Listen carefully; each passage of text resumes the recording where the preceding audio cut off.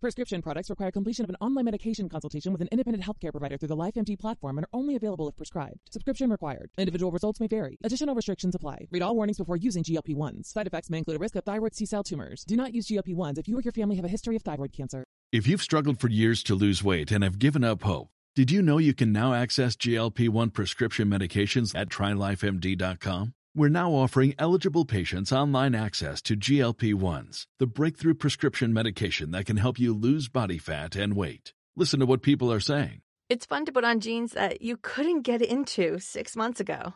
Every morning, I look forward to getting on the scale. For anybody who's struggling with their weight, it's a godsend.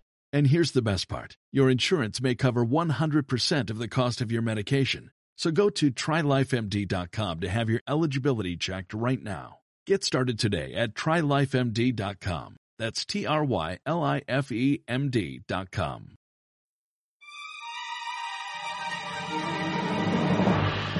He's a little mad. A little bit, Just a little. He's just like a little like, you say you're gonna be my slave, but I don't know. It doesn't count if you want it. But you can't like it. Otherwise it's not domestic abuse. Never let me have this.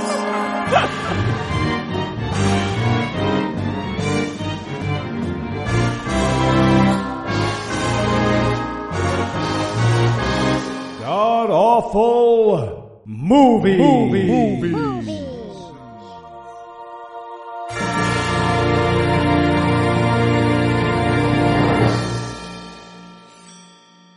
Welcome back to the Gamcast, where each week we watch another selection from Christian cinema because eventually we're all going to die, and we want death to seem good compared to something. Sitting to my immediate left is Heath Enright. Heath, welcome back. Thank you, sir. And sitting 989 miles to my right is Eli Bosnick. Eli, glad to see that you survived another one. That whole death thing sounds super appealing right now. Is that like can I choose that? I choose that. Death. Too late, you already watched it. And joining us for the first time is comedian, sketch actor, writer, performer at the Upright Citizens Brigade and People's Improv Theater, and special guest masochist, Keisha Zoller.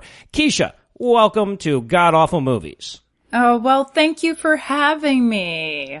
So, I feel like I had to have that tone, because as a black woman, I have to be pleasing to white men. That's what this is. She's already learned the lessons that this film wanted her to know. This is why we're here. So, before we get started, I'm dying to know, did Eli, save you from a wolf once, and you're doing this to repay a life debt? Was this a voluntary thing?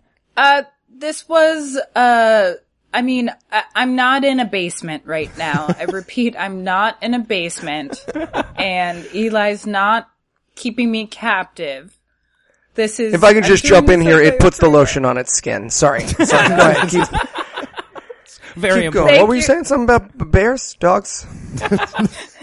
All right, so before we get started, Heath, tell us, what are we reviewing tonight? We are reviewing a movie called War Room, which is the story of a mother who learns from an old lady how to overcome a shitty husband and a very distinct body odor problem using a serial killer type shrine to Jesus in her closet. Not only is it easily the least exciting movie with the word war in the title, it's the least exciting movie about closets, as far as I can tell. I'd say that pretty much sums it up. Now, I'm going to ask everybody, but Keisha, you're our guest, so I'm going to give you first crack at it. How bad was this movie? Well, all I will say is thank goodness white men finally explained how black women need to say black men. I've been waiting my whole life and realizing I'm not saving enough men. That's true. That's true. Keisha, you're welcome. My identity's point. Yeah. On behalf of white men everywhere. Thank you. It's amazing because it's black cinema really achieved something in this movie because 100 years ago they wouldn't have hired black actors. So and if you just watched this movie, you'd think that is the only step we'd taken forward. Listen, why do a minstrel show when you have free black puppets? Also, at least I think I'm fair in saying a minstrel show much less offensive than this movie. Yes. Much less offensive than this movie. I mean, there's definitely less God. Yeah. Yeah, well, yes, exactly. And I mean, the Negro spirituals are absolutely better. I think we can all agree. Oh, about that. no question. Oh, in minstrel shows. Right. And I think and again, I can't speak for you, but I think that now that so many black stories have been told in movies, like we've seen so many black protagonists, we've seen especially of black women and women of color, I think that like now we're finally ready to see other stories than that of women of color, because it's just like, all right already, we get it with black women and your stories in cinema, like, ugh, is it another Oscar where everyone who wins is black? You know what I'm saying, Keisha, you get it. Yeah, thank you for mansplaining it. Like, I couldn't have said it better. Literally, you could not have said it better. That's why I mansplained it for you. I just read the book of Timothy. You're not even allowed to say it better. I know. It's Timothy, the first mansplayer. Yeah, right. So, Heath, tell me, how the hell did this happen, this movie? Well, it feels like it literally got sold in an elevator. Like some producer says, okay, pitch me in 30 seconds. The guy says, all right. It's about a black family, and you could stop selling it. Stop selling it. It's a done deal. We're all on board. Add Jesus, we have a go movie. It's done. It's done. You had me at it's. Yeah, right. There's so much cocaine in my bloodstream right now. We're done. And finally, Eli, complete the sentence if you would, sir. Watching War Room was like blank.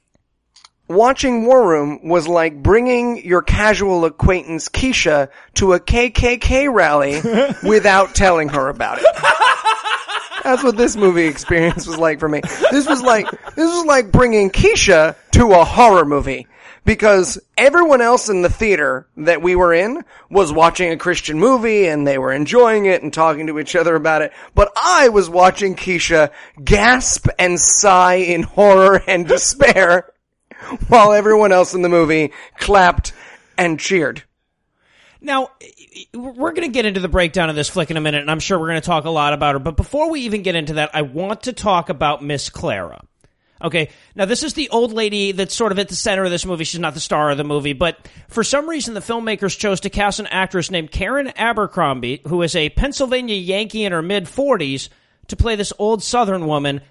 And if I'd learned in my research that she was also a white woman in blackface, I would not have been surprised. So, any thoughts on the Miss Clara accent? Do we approve? It sounded accurate to me. I don't know.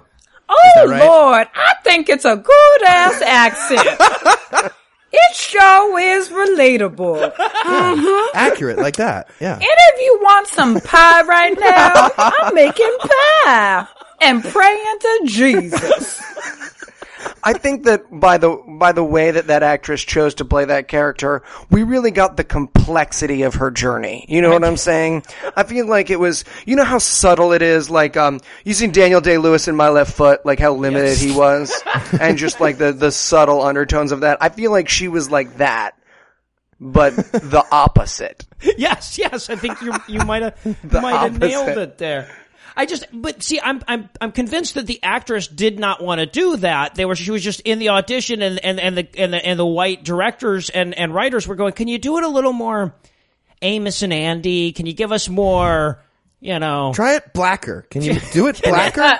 I'm trying to tell you how to do your job. It did not sound very black. Can you do it a little bit more like old white man pictures a black woman? Right. I want you to do this in a way that people will try to pour pancake syrup out of you after each take.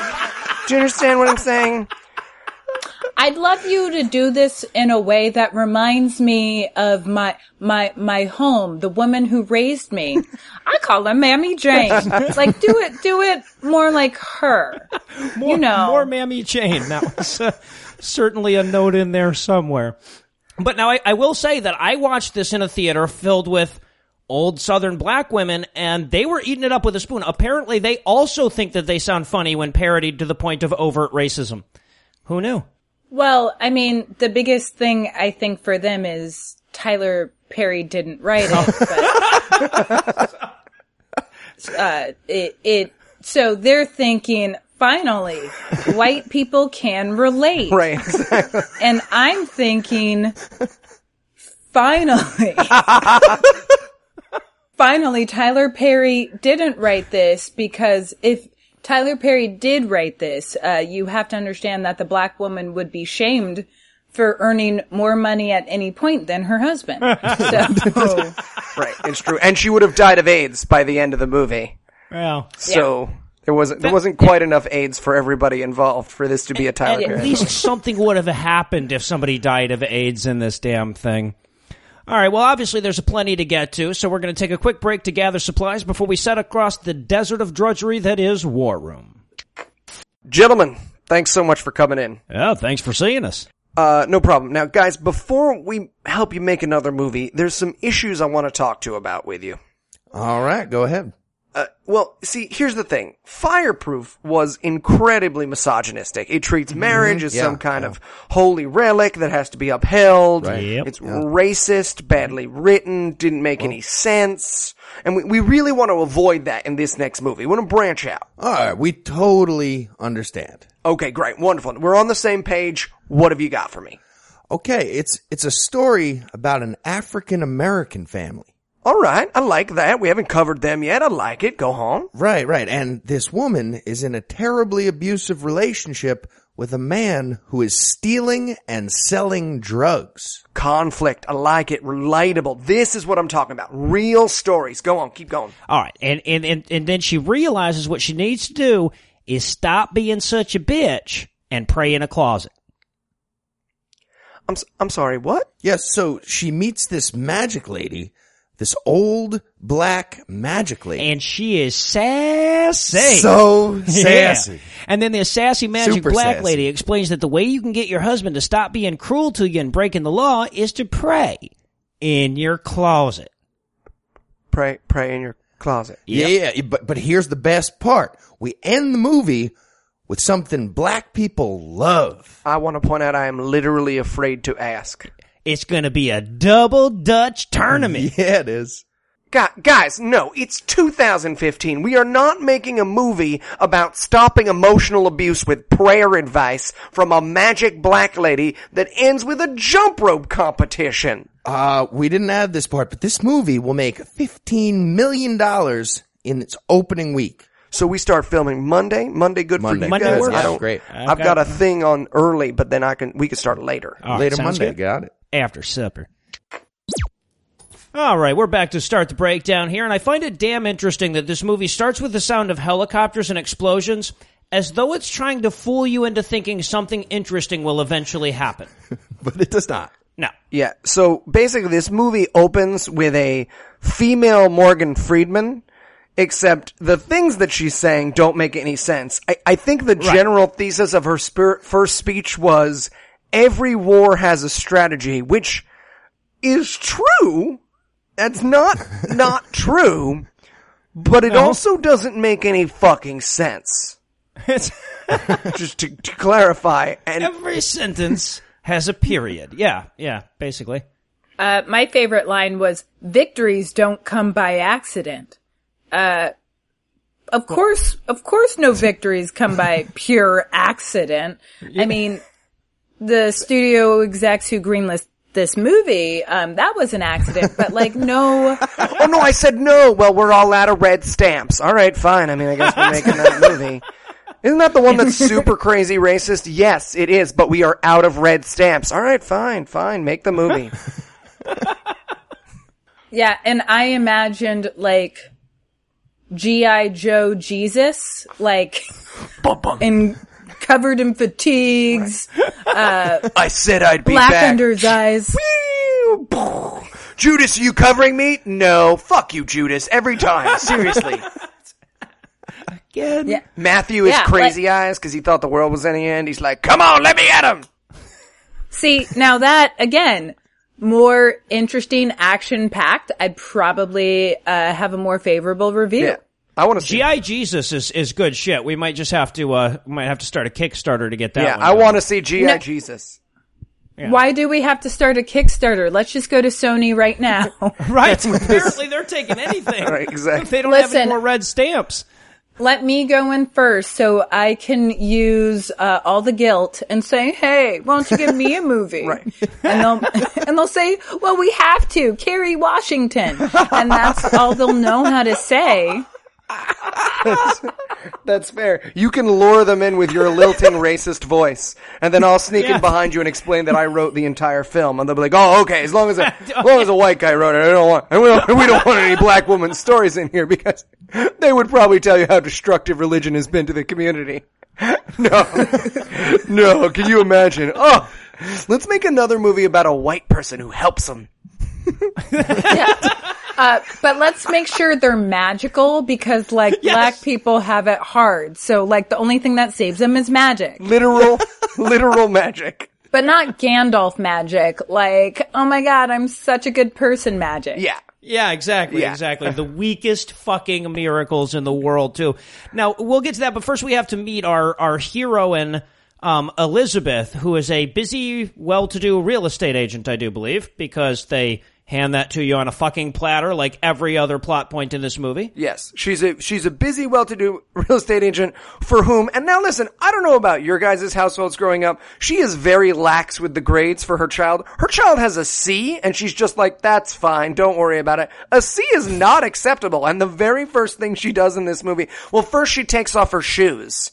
She takes off her shoes, and I would say that the major theme of this film, more than Christianity, God, and prayer, is that this woman's feet smell terrible. And that's hilarious. And it's hilarious, and everyone hates her for it. Her child, this movie, her relationship with her daughter opens with her daughter being like, your feet smell terrible, you should kill yourself. Yeah. And, I mean, as we know, women, everything that comes out of them is awful and horrific, so we should shame them for it. How dare your feet smell? I never smell Dad's. I mean, what are you gonna do? Bleed? I mean, fix your humors. What are you doing over there? What's going on? God damn. Mom needs to be leached again.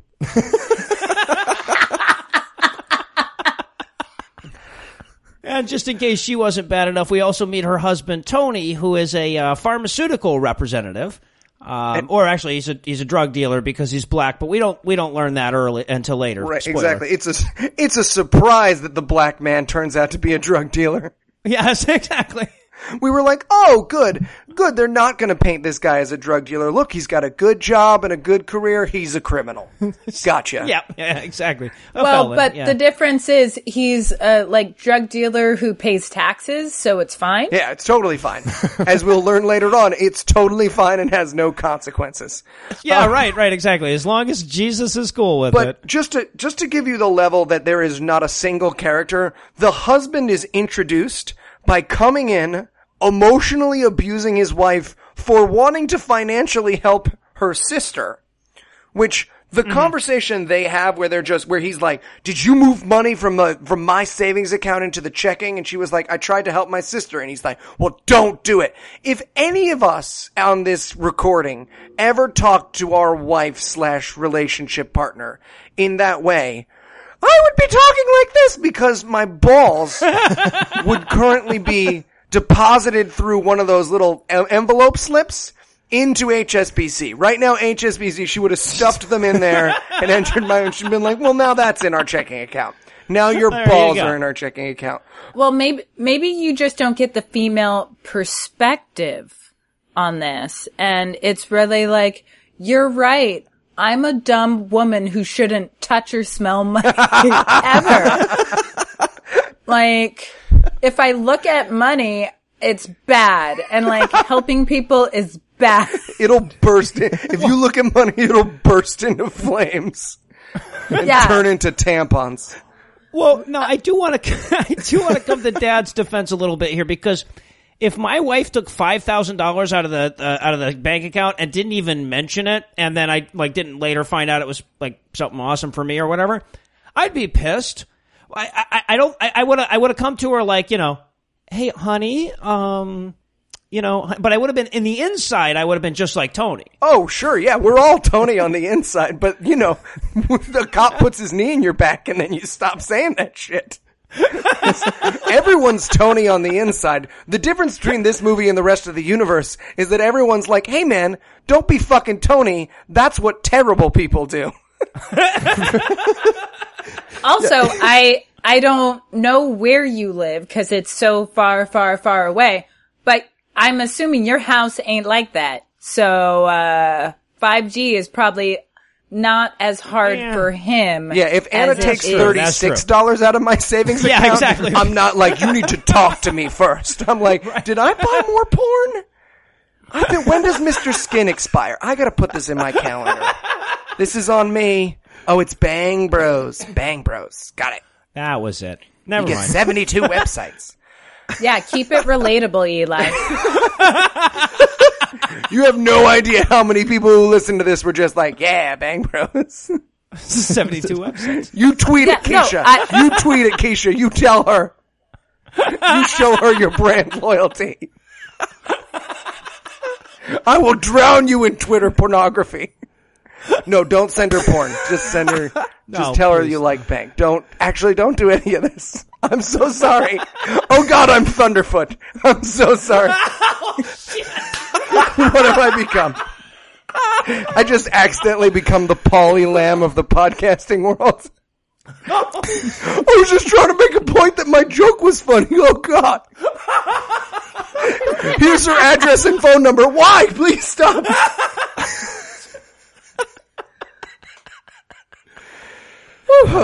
All right, so they have a terrible fight to which he goes in the gym, and if we didn't think that this movie was going to apply racial stereotypes to everyone, he plays basketball with his friends and then does a backflip at their request. There's no more demeaning introduction to an African-American character than a white guy going, hey man, you gotta do a backflip for me, and him just being like, well, okay. Backflip. It seems like the actors in this movie are almost certainly the largest group of black people the writers ever met. It seems like they had the script all set, and then somebody told them it got cast with a black family, and they had no idea what to do. So they took these occasional stabs at changing stuff for no reason, and it's usually something wildly offensive, like, oh, he's going to do a backflip and dunk basketballs and have a crackhead sister-in-law. And, right. Well, and I did find it funny that they stayed with the trope that they've established, the Kendrick brothers and all their other movies. Apparently, even in their Black Cast movie, the main character has to have an offensively stereotypical black friend. Well, and I would just like to point out, thank goodness Tony only plays basketball one-on-one with his black friend, because let's never see black people playing basketball with white people. Just taking orders. Yeah, just taking orders to do tricks. Hey, Tony! You gotta sit for me, bud. Okay, now roll over. Isn't this great? White men wrote this movie. Well, but I was kind of hoping that they would go the other way, maybe give him a stereotypical white best friend named Skip or Ellsworth or something, that wore a bow tie the whole time. Oh, a stereotypical Jewish friend, Moishi. Oh, that'd be. I'm telling you, man, you can't let him move money out of your savings account. You'll go broke. I'm allergic to this. That's a bench. I'm allergic. In my mind, Moshe is wearing a Jews for Jesus t-shirt. Just so we know he's still passable. His payas end in crucifixes. Right. That little crosses cut into the end of his crucifixes. Again, better than the movie we watched. Yes, as would anything be. Now we get a quick shot here where we see the family going to church, and we see that Tony's such a dog, he's eye-fucking the lady in the next pew. And I do want to say about the church was I don't know, I haven't been to a lot of churches, but I've never seen one this racially integrated. So they can't play basketball together, but they do sit in the pews together. Oh, almost every other one. It's like white person, black person. It's like when they used to make you sit boy, girl. That's what they obviously did with the extras there. They were like, listen, we had a whole big thing. Cause the first take, they had everyone segregated. So they were like, great. So the white people on the right and the black people. And then someone was like, no, we can't do that. And they were like, really? Isn't that how churches work? No, man, that's not how They don't sit in different chairs. Are you sure? I'm pretty sure. Why are there 2 water fountains? One's for kids, man. Come on. Oh, God. I thought it was because they're taller. Shit. I mean, you can't have racial harmony if it isn't visualized, I think is the point is, I mean, we put all the black people in the front so it seems like the cool church. And then in the back, it's just a sea of white people. Right, exactly. Yeah. Just all the people who got paid to be in the movie. And then we go back to the house for more exciting kitchen table action, and get used to that, guys. We're going back to the kitchen table quite a bit in this movie. They shot about 60 pages at this kitchen table. Yeah. Right, It's exactly. exciting. And this, of course, this was my, of the many reactions. Listen, I can't recommend this movie to anybody who has eyes or ears or the ability to, do something more fun like open your ball sack and pour salt inside until it's just full. But if you do get a chance to see this movie with Keisha, it is an experience to see, because this scene contains a line where he's like, "Oh, I've got to work this weekend." And she says, "When were you going to tell me?" And he says, "I just did." And Keisha went, "Oh," it was just it was just pain. It's like watching a mother lose her child. And I really recommend, if you ever want to watch someone in just genuine pain, watch Keisha watch that line interchange take place. It's really the depth of despair. And if you didn't want to watch someone in pain, why the hell would you be listening to this podcast anyway, right? Good point. Yeah, I watched that scene and I remember thinking, I was like, so everything's her fault? Okay. Yep. I'll try. At the moment she tries to assert herself at all, it's like, no, you're wrong. You're black and a woman. Shut up. And you'd think, cause that's such a grotesque scene, that later on, the movie will revisit it and will be like, oh, that was a bad way to behave. The movie will instruct us that, like, he behaved badly. No. She needs to stop being such a naggy bitch. Absolutely not. I feel like that is like, that would be the character description. It would be naggy bitch. That was on the casting listing. Right. That's what they sent out on Actors Access. Yeah. And what's so hard, it's like, I'm somebody who considers myself a feminist, so, when I see women portrayed as just, like, she was getting crapped upon and then, like, being punished for, like, saying, please don't, like, just stop. Yeah. If I saw her on the train, I would go, do you need help? There are shelters. You come here. I can help you. This isn't about Jesus. This is about your personal safety. You come on. And I would liberate her. Well, I gotta say, this movie takes Jesus over personal safety quite a few times. Oh, no question. Yes. Jesus would leave her on that train and be like, yeah, go for her jaw. Her jaw looks weak. According to this movie. You gotta hit her body, man. Cops can see black eyes. Oh, God. And just in case this movie wasn't racist enough quite yet, this is where we get to meet Miss Clara, whose house, apparently Elizabeth is showing. Yes. And the first scene we ever see with Miss Clara, she is making a white teenager uncomfortable with how racist she is. Yes. She's paying him for mowing her lawn or something. But the way she speaks, you can see the actor or the character, or probably both, is just like, you don't need to talk that way. I don't know anyone who talks that way. I'm uncomfortable. Am I done in the movie? I can go? Okay. Now, I do want to point out one feature of the home that I found interesting. Apparently, Miss Clara keeps an answered prayer board. And I was dying for them to walk into another room where she's got 7,000 unanswered prayer boards somewhere else, like all stacked up in the basement or something. And no. Next to her prayer board, she had a picture of Martin Luther King. Yes. Just to further, because she was black, Eli. Yeah, because black people have pictures of Martin Luther King. I don't know. Keisha, you're in your home. How many pictures of Martin Luther King can you see at this moment? Well, you have to understand, I'm doodling a picture of him right now, making out with Harriet Tubman, while Malcolm X is punching white police officers in the face, and they're all eating tons of fried chicken, saying "Hope, Obama, and change." It's an elaborate doodle. Wow, it's an extensive doodle. I'm just impressed.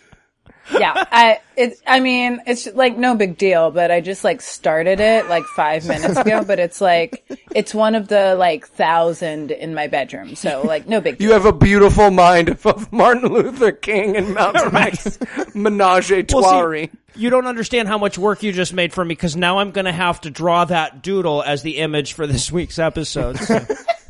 Should be fun. I hope nobody comes in and sees it. I'll be charged with a hate crime, but this movie was a hate crime. I wanted when she kept saying this isn't my favorite room, I wanted so badly for her favorite room to be a dildo dungeon.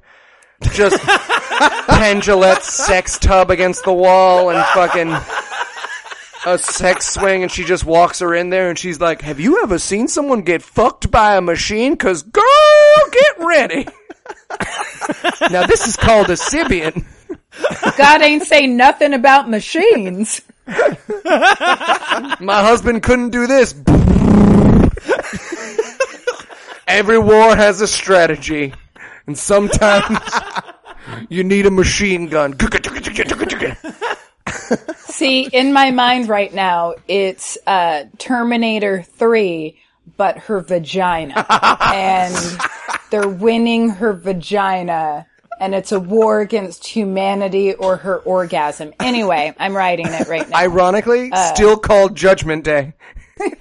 And then there was this like super quick scene that I have to bring up because there was just so much sexism baked into this scene. Oh, I'm so excited. The Elizabeth at work scene. Yes, that's the one. So yeah, I just exactly. I want to plant a flag. Her friends look like they rented 2 wax dummies of attractive women, but left them in a hot van, for like 8 to 12 hours. And then when they pulled them out, they were like, you know what? It's fine. It's fine. We'll just shoot them anyways. They look like these melted half humans. But this is where we get the line, it's hard to submit to a man like that sometime. Yes. And that submit word is going to come up again. Yeah. Well, that is explained away. That is quote unquote explained away when the woman says, sometimes submitting is like God telling you to duck so he can hit your man.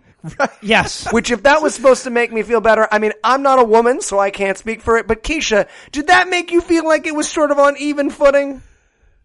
Yeah, well, thank you for deferring to me. A, that goes against the movie. B, it, there was just something where I think I audibly said, oh no. Yes. And. Oh God. It's like a horror movie. Because in my mind, I was like, submitting like light BDSM or like, oh, no, you mean God. Okay. And no, not okay. And for the first time, I would have been okay if she had been like, I don't know, we've been playing with some pegging stuff. I would have been like, oh, thank God, she was just talking about sex. She was just talking about sex, guys. It's all right. She wasn't talking about like her in a disproportionate relationship between man and women. She was just talking about him tying her up and fucking her. Oh, thank God. Weirdest girl talk moment I've ever seen. It's like, you know what I like to do when I submit to rape? I pretend I won't submit for a few minutes. And the guy goes, you mean you get raped? Well, no. I know I'm going to submit eventually. I read it in Cosmo. It's exciting for them. Sex tip number 4. Terrifying. I feel like terrifying. I feel like the deleted scene was, no, I'm worth less. No, I'm worth less. No, I'm worth less. No, stop. No, you stop. Someone should hit us. Oh boy, we're women. Shit. Then someone comes in and they're like, hey, Trisha, are you on your period? Oh, yeah, I am. Get out of the village. You get out of the village for a week and a half. Sorry. No one touch her on her way out there. Just wanders off into the desert. We never see Trisha again. Now we need a red heifer. God damn it. And they burn the office. Burn her. It's unclean. Oh shit! And then we get we go back to Tony, who is we missed Veronica earlier. He when we first meet Tony, he's closing the big deal, and there's this vixen that comes up to him and tries to peddle her wares. Oh, you closed the big deal? Well, I'd like to close the deal with you. And I would like to point out that the vixen temptress character in this movie looks exactly like a shark. She looks precisely like a shark in a wig. If I scanned the credits because I expected next to her character's name to just say shark in a wig. Because that's what she looks like. A shark in a wig. She wasn't as hot as Elizabeth. I don't know if I'd go as far as shark in a wig. She looks like a shark in a wig. You Google image her right now, and you're going to be like, oh, that's a shark in a wig. And then you tweet at Noah, and I don't care what you tweet at Noah. You tweet at him whatever you want. I mean, they definitely, see, for me, though, I thought she had intensely curved eyebrows, and all I could think was, oh, because curved eyebrows like that mean you're a demon. Like you are a demon from hell. Curved eyebrows. With a vagina. Otherwise known as horns. Yes. Demon from hell with a vagina. Succubus, but like suck that bus, and by bus I mean bang my dick. Anyway, see, I brought it back. Brought it back. Full circle. Holy shit, Tanae Downing, she does, I'm sorry that I doubted you. Shark in a wig, sir. She does look like a shark in a wig. Nailed it. Thank you. You nailed it. Shark in a All wig. right. I want to see her movie. So then... Finding Nemo 3. There's only one way for us to find you, and that's for me to seduce this pharmaceutical rep. All right. So then we go... So yeah, now we're back at Miss Clara's. Yes, where she is desperately trying to get this woman to talk about selling her house, but she is conducting a mild version of the Spanish Inquisition. No one ever expects that, you know? Yeah, this has got to be like the realtor's nightmare. You go in, you just want to get the fucking, how much do you want for the house and shit? And she's like, how about some Jesus? Right, exactly. How's your Jesus? Is your Jesus enough? And then she plays the little coffee prank on her. The analogy that she's trying to make here, she asks, how's your prayer life? And she says, is it hot or cold? And she says, in between. So she gives her coffee that's in between hot and cold. And so what this left me wondering is, does that make atheism the iced coffee of theism? Because I'm okay with it. Yeah, it's a frappuccino. Who doesn't like iced coffee? That's awesome. crazy. Or coffee ice cream. Let's go further. Yeah. Oh, hell's yeah. Oh, Yeah, because maybe agnostics are like iced coffee, and like, if you're spiritual, it's kind of lukewarm, and, I mean, I don't have my thermometer, but, I can take a temperature of the milk later. Yeah. Also, so in the movie, they all drank their coffee black, and all I could think is, so what is cream in this metaphor? Why is there no cream or sugar? Please indulge me. Shit. Who knows? Rationality, reason, perhaps. Right, exactly. And sugar is joy, obviously. another reason why, because it's fun, it's atheism, it's fun, it's expensive, and it makes you fat. Things that we all know are true of atheism. Oh, you've been reading Conservapedia again. Right. She asks at one point, the actual question Miss Clara asks is, how is your prayer life? Now, keep in mind that this Elizabeth character has not said that she's Christian up to this point. Right. Well, first off, it's the odd thing. When you were black, that is an assumption that still is jarring to me. That's the thing of like, black, Christian? Yeah. Right. Unless you're in jail, in which case you're a Muslim. Yeah. Welcome to being my nose and face structure. People are just like, so you're Jewish, you know a good lawyer. Oh. It's the equivalent, so it's just like that, It's right? just like that. Yeah, exactly. Yes, it's equally hard to be a white Jew. That's what I'm saying. Yeah. Guys, hear me out. What I'm saying is that male it's just Jew, yeah, like exactly. being a white Jew. Yeah, Well, let's you're getting more equivocate like further. Thunderfoot every time I hear from you, sir. And of course, this is also the scene where we find out how the movie gets its name. Because we've already teased this is my third favorite room, this is my fifth favorite room. Now she's going to show her favorite room, which is a closet. with prayers in it. And she says, I call this my war room. She says, why? She says, because Schizophrenia Closet didn't do well with the test audiences. We had to go with something exciting sounding. Delusion Cupboard didn't play well. Yeah, exactly. So we went with War Room. I mean, I would call it my magical thinking closet. Sure. My magical thinking land. My pretending box. My pretending box. Yeah, that would sell a lot more. I also want to point out, this is the first, relationship talk she has with Miss Clara, where she gets the two worst pieces of advice I could possibly imagine. The first is she says, my husband is emotionally abusive, to which she responds, how often do you pray for your husband? Right.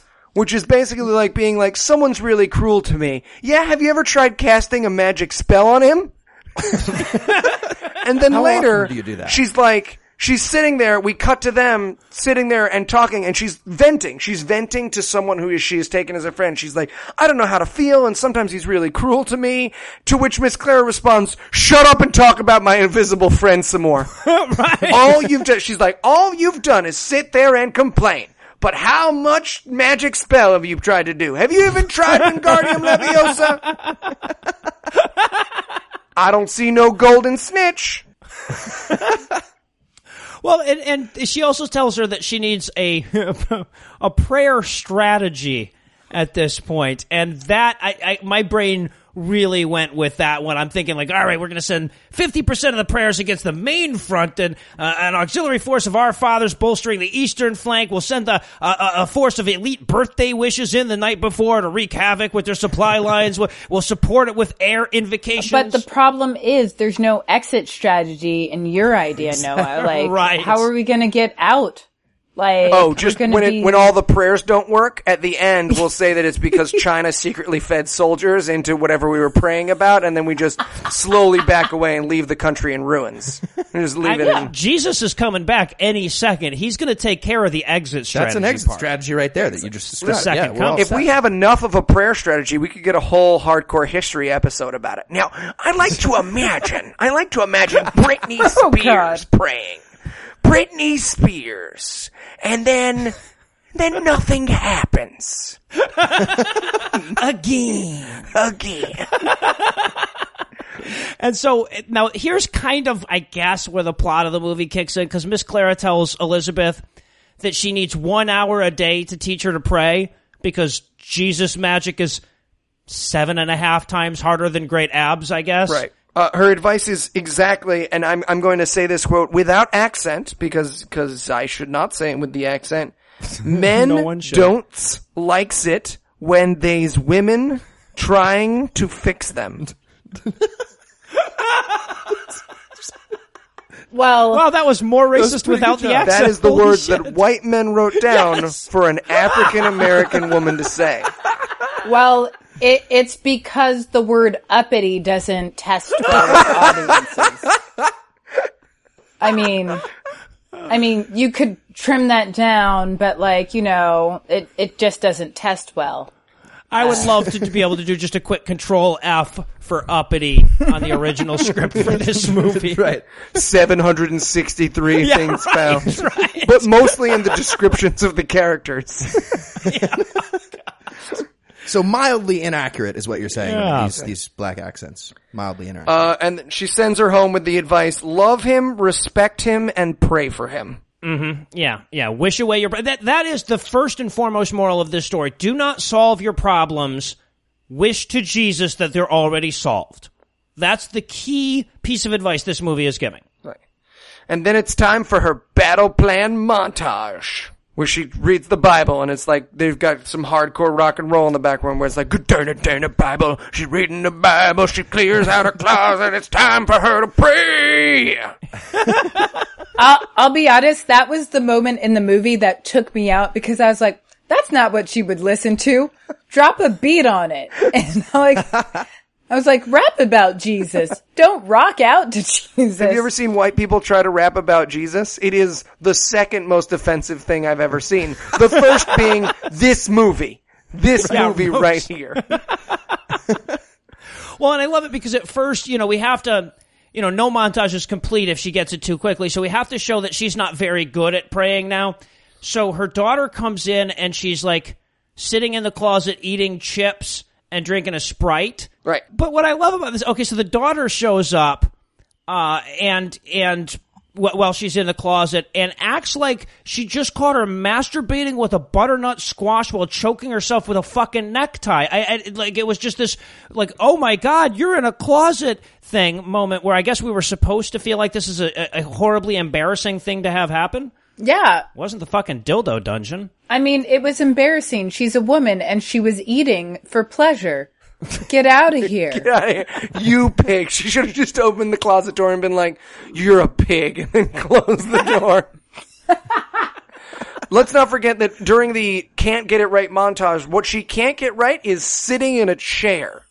Right. She tries a variety of chairs, which she sits in like she just grew legs out of a otherwise entirely torso body. And she's like, wait, do they fold into themselves? Do I just, if I hold my nose and my mouth at the same time and I blow, will they fly off my body? I have no idea how to sit in the chair. So she ends up just eating chips and terrifying the little white friend, by the way. We have a little white girl friend in this movie, who will come in to judge the African-American woman throughout. That is that little girl, her entire character journey and her only direction was, you're upset and surprised by everything that character does. Just whatever she does, it scares you. It scares you. Yeah. She shouldn't be doing it. So then they close the closet door and she screams, I can have all the chips I want at the children as they run away like a monster. Well, and one of the things that like helps to button the scene is they insult her foot odor as a problem. Oh, yes. Cause, what is a woman if not stinky and eating alone?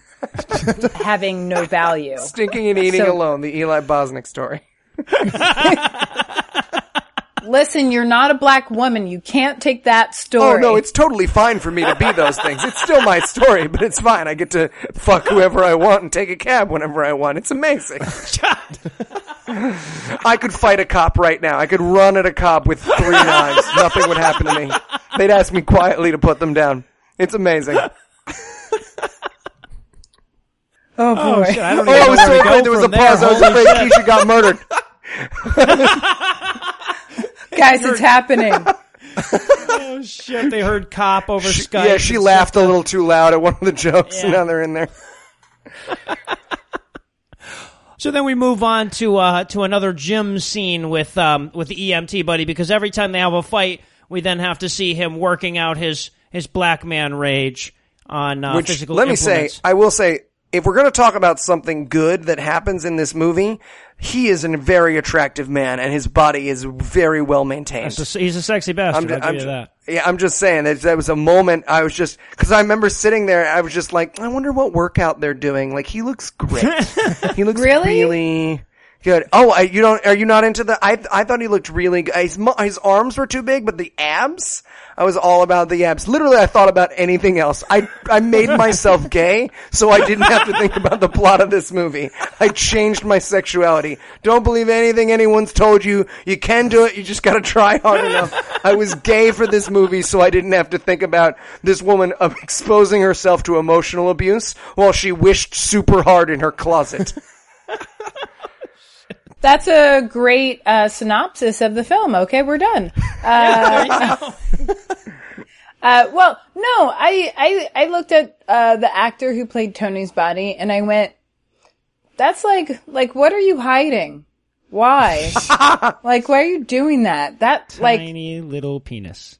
That's a cutscene from the movie. And then we get to my favorite scene in the whole fucking movie. This would be the mugger scene. Yeah, the mugger. Who again, in the tradition of this movie, they made white racist. They were just like, listen, we're not racist. Look, we made the mugger white, and he has a baseball cap on. See? I guarantee you, if you called the Kendrick brothers today and were like, "Hey, you guys made a viciously racist movie," they'd be like, "Did you see the mugger?" Slam dunk, click. Yeah, so this mugger, he sees an older black woman, and he's like, "Oh, there's some money right there." So he runs up, and tries to mug her while she's with Elizabeth, and Miss Clara defeats him with pure Jesus sass. Good rebuking. Yes, a good rebuking. Yes, as if this movie didn't have enough bad lessons in it for the people who watched it. They needed to throw in the fact that old women should refuse to give up the whatever money they have in their purses and get stabbed to death by muggers. Yes, because Jesus will protect you. Wasn't enough bad information in this movie that they just... if the next scene they had just shown Miss Clara sticking a fork into a socket and being like, this is totally fine. What a great way to get things out when they're stuck in here. I mean, there must have been part of her that was like, that's only a knife. White people usually carry guns. We cool.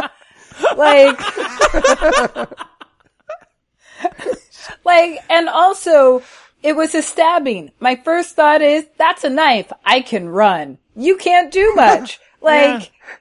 Just move. Get out of the way. Go faster. Yeah. That's true. Miss Clara could juke him out, just break his ankles. Just like, oh! That would have been more interesting. That fight scene. Oh my with God. Miss Clara and the mugger. Oh, I wish Miss Clara had used black kung fu. And then we go right back to Miss Clara's house after the mugging, and we get more terrible, shitty marital advice about how you should ignore everything and count on Jesus. Right. Write down everything your husband's ever done wrong. No. I'm not going to look at that list, even though it might have incredibly valid complaints. I'm going to ignore you and tell you to do more magic thinking. Yes, exactly. And this is where we get the grace talk, where she explains what an irredeemable piece of dog shit we all are, and how we deserve to choke to death on God's dingleberries for eternity, but he doesn't make us, so hallelujah. That's Christianity in a nutshell, isn't it? Well, I mean, according to Miss Clara, it is. I mean, it's different for women of her age and stature. They get a different Bible, just the sassy black woman's Bible. I mean, that's the one that has rooms in it that are for secret praying. Oh, right, exactly. Got a whole strategy. It's got a whole section on how to take a punch. Yeah. I mean, this is basically a conspiracy movie that really removes the veil of how black people pray and it works, and white people pray and it doesn't. That's why black people are so much better off than white people. Explains so much. I knew there was a reason you guys had it so good. They made it seem like plagiarizing Bible verses onto loose leaf paper is somehow both physically and intellectually rigorous. Yes. So, she's drinking raw eggs, she's sweating profusely, she's sweatpants on. It's ridiculous. Exactly. There's a Bible verse with a chicken with a Bible verse written on it running around her backyard. She grabs it, fucking nails it head first into her wall. Doesn't she go into shake at some point? Like she just starts like shaking or rocking herself? Yeah. Okay. Just making sure that was the right time she was That wasn't shaking. a nightmare you had? Yeah, no. I mean, I would shake when my husband made me feel emotionally unsafe, but no, this is reasonable. So you should write down everything your husband's done to make you feel unsafe so I can ignore it and tell you to pray and close your eyes and wish it better. Yeah. Ignore it. Go in your closet. And speaking of emotional abuse, this is also where we cut to Tony having his date with Aqua Woman. And okay, what are the odds of this? He's supposed to be out of town in a different fucking city, and apparently one of Elizabeth's friends sees Tony at the restaurant and is like, "Hey, I think your man's fucking this shark lady. What do you think?" Right.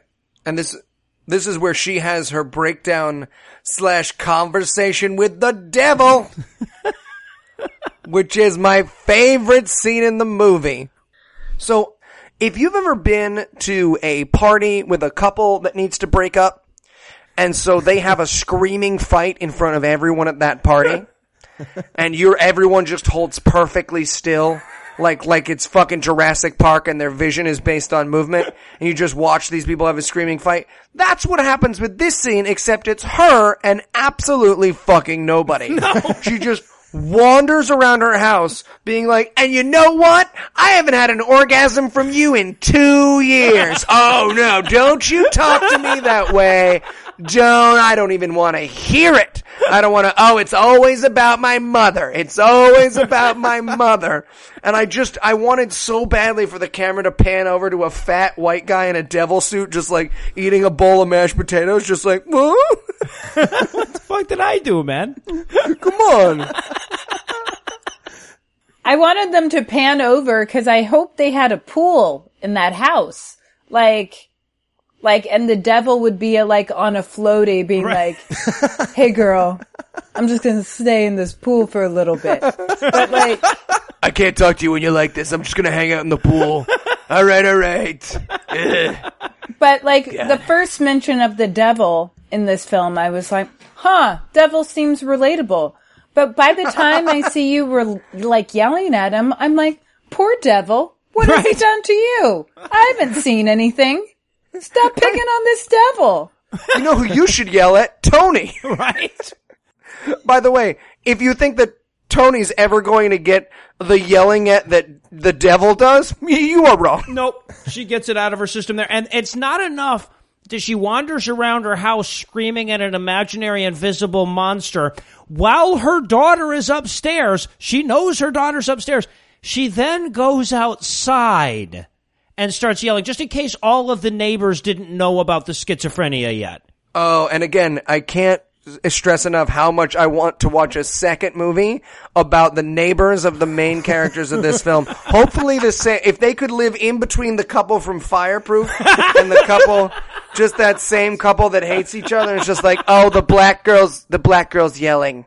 Is she yelling at us? Again. Oh no, it's the devil. It's fine. Yeah. But I was worried about a mental health crisis for a second. Yes. But it's just the devil. Right. That's okay. Let it go. I mean, mental health, whatever. But devil, we can relate to. That's understandable. Yeah, totally fine. And by the way, speaking of the daughter comes down at some point and is rightly terrified that her mother is screaming into space and then just goes back upstairs to bed. Yeah. Just if I came downstairs at the ripe old age of 8 or however old this girl is, and my dad was just on the front porch being like, you listen to me, Methuselah. You don't fucking talk to me that way. I'll fuck you up, alright? Mano a mano. Ain't nothing between you and me but fear and atmosphere, motherfucker. I'd be like, oh, okay, time to call the doctor. But because it's this movie, they're just like, yeah, whatever. I guess mommy's going through a thing. Her feet smell bad. It's like the caveman's Valentine. It was like schizophrenia as told from the inside. Well, and there's a point where, if you were her daughter, wouldn't you come downstairs and be like, hey, Mom, here's a journal. You can get your thoughts out on this. I'm trying to sleep. I have things to do. I'm 8. I've got double Dutch practice in the morning, so if you could get on some kind of anti-anxiety medication. That would be so nice. And then we learn that Elizabeth's prayers have been answered because Jesus has smited her adulterous husband with the squirts. Right, but because she scared away the devil, it makes me think that the devil was preventing the squirts. So that the devil, once she scares the devil out of her house, she also scares the devil out of her husband? And the devil, is the devil what prevents diarrhea? Is the thesis of this movie. Well, of course, once you get the devil out of your house, what do devils like? Buttholes. Do you miss that go part? Somewhere. It's God loves Uganda. Oh God! Wow. I mean, everything in time has shown us that God is in Uganda and Zimbabwe and South Africa. I could just go on. He's just crushing it. So now the daughter again. The comparisons of this movie to a horror movie, especially The Shining, the scene, because the daughter wanders in, the next scene is the daughter wanders into the prayer closet, and it is shot for shot, finding all work and no play makes Jack a dull boy. Same shit. Except instead of them going, oh, you're crazy. Let me go hide in the freezer with this knife. They're just like, can I do this too? It's like if The Shining had just, instead of that, the kid had just been like, oh, fuck this tricycle. All work and no play makes Danny a dull boy. I love it. Let's get her. Listen, however you have to get your children to buy in, you do. Now, if they had more axes in The Shining, it would have been a different movie. It's true. If they had a second mini axe for Danny. Right. Yeah. Here's Johnny and Danny and also Danny. Yeah, and also Danny. It's Bring My Kid to Go Crazy Day. Sorry. He's really enthusiastic. Danny pops through the dog door at the bottom or something. I love it. Oh, that would be like a really cute The Shining. That'd be cute. Like, you mean cuter. Yeah, right, I mean, right, exactly. Yeah, sorry, Come you're right. surfing out on the elevator blood. That would be pretty sweet. He's wearing Ray-Bans. Yeah.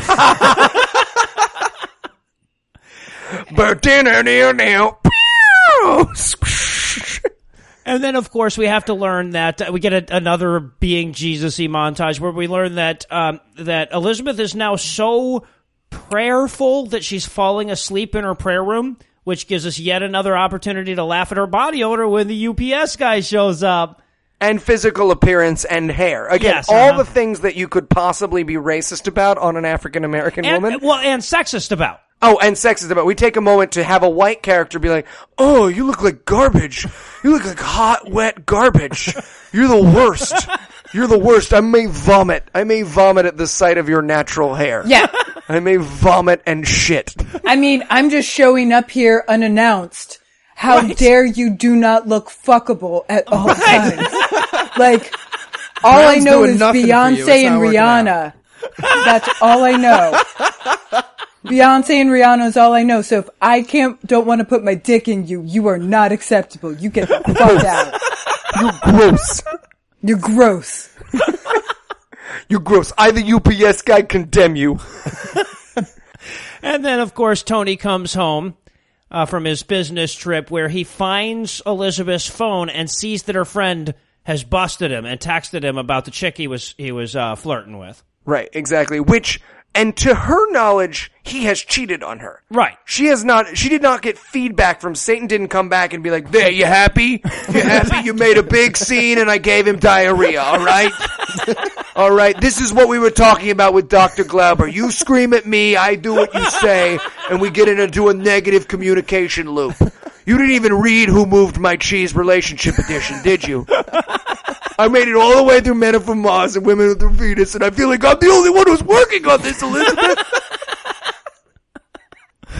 So then we get, and this was another one that really killed in the theater we're in. So he finds out, he knows, she knows, and they go to eat dinner, and when she puts food on the table, and then when she turns her back, he switches his food for her food, and everyone in the audience goes, ha, she's gonna murder him with poison, I get it. Well, when you have all of those feelings inside because you've been emotionally abused, I think that's a fair conclusion. If she murdered him with poison, I would have been okay. Yes, exactly. Yeah, if she had poisoned him, I would have been like, okay, movie, I'm on. I'm with it.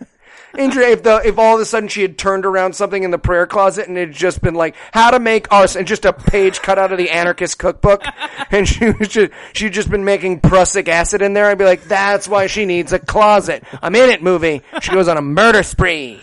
No. And instead, he finds out that she's been zombified with Jesus, to which he says, hooray, my wife no longer exhibits signs of free will. Lucky me. Well, he's suspicious. He's suspicious of the fact that she's now going to let him walk. He's like, now, when you say you're going to let me treat you like shit, I get to treat you like shit? And she's like, yeah, 100% all the time. And he's like, I don't know if I'm okay with you. I might still be mad at you for this.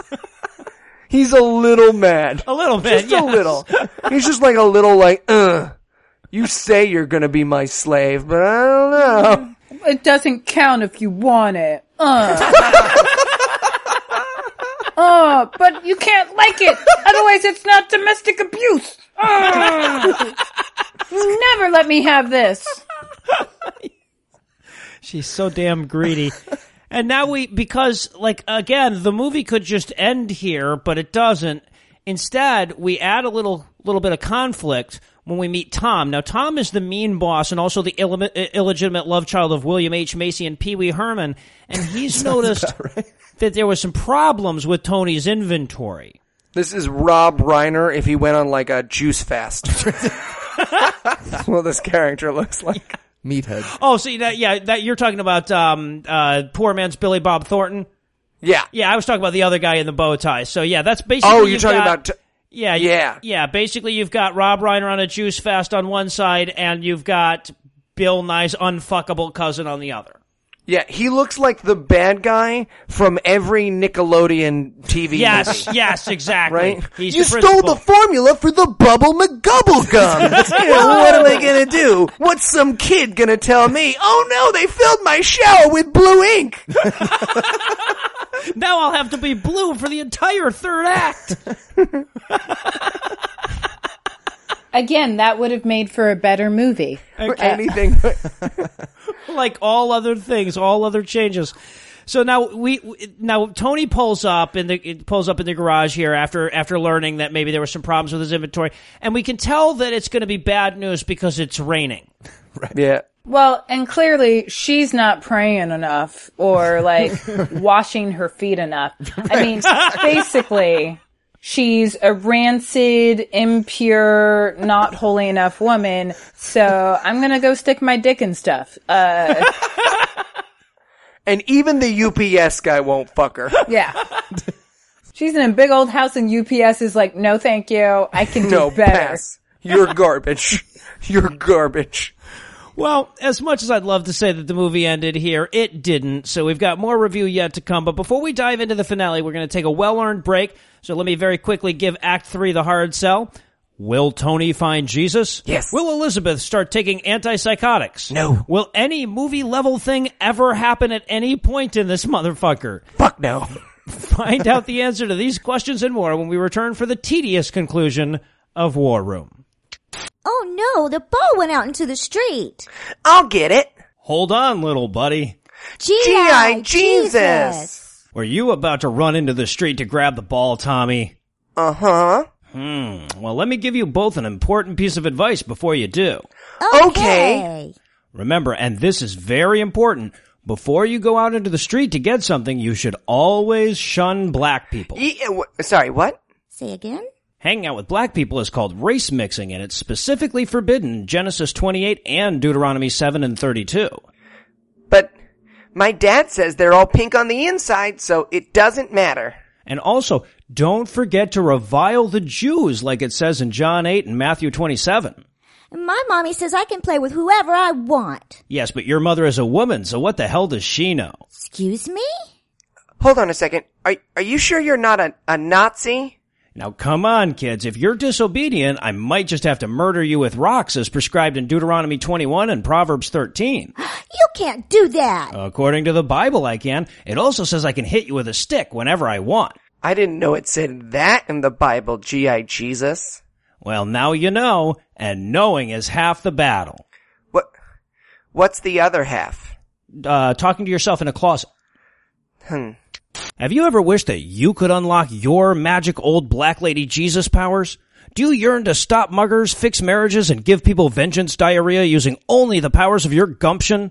Well, now you can, because for the first time ever, the never-before-released Sassy Black Woman Bible could be yours for the low, low price of $49.99. You'll learn passages they don't have in the regular white people Bible. Passages like... And yea, verily, he said unto her, let not your hat be normal sized, but instead let it be a giant and very expensive one. He who walks without the hat, the size of a sailboat fucking a manatee covered in birds, walks not in the light of the Lord. And lo, they agreed with what was being said, spoken or viewed, and so pressed their tongues to the back of their throats, and spake they, and it was good. For even though Miss Sherry's Jam won the prize at church competition every year, she only attended church on Easter and Christmas, so she was cast out, and because it was heard that her husband had something on the side, and she knew about it because verily some women just don't know how to keep they men. So don't hesitate. Act now and unlock your magical, sassy black woman powers today. And we're back for yet more self-inflicted punishment. Last we heard, Tony had lost his job, but just in case getting fired isn't one of those universally recognized bad things, the director chooses to reinforce that message with a quick nightmare sequence. Yeah, where Tony has a kung fu fight with Tony.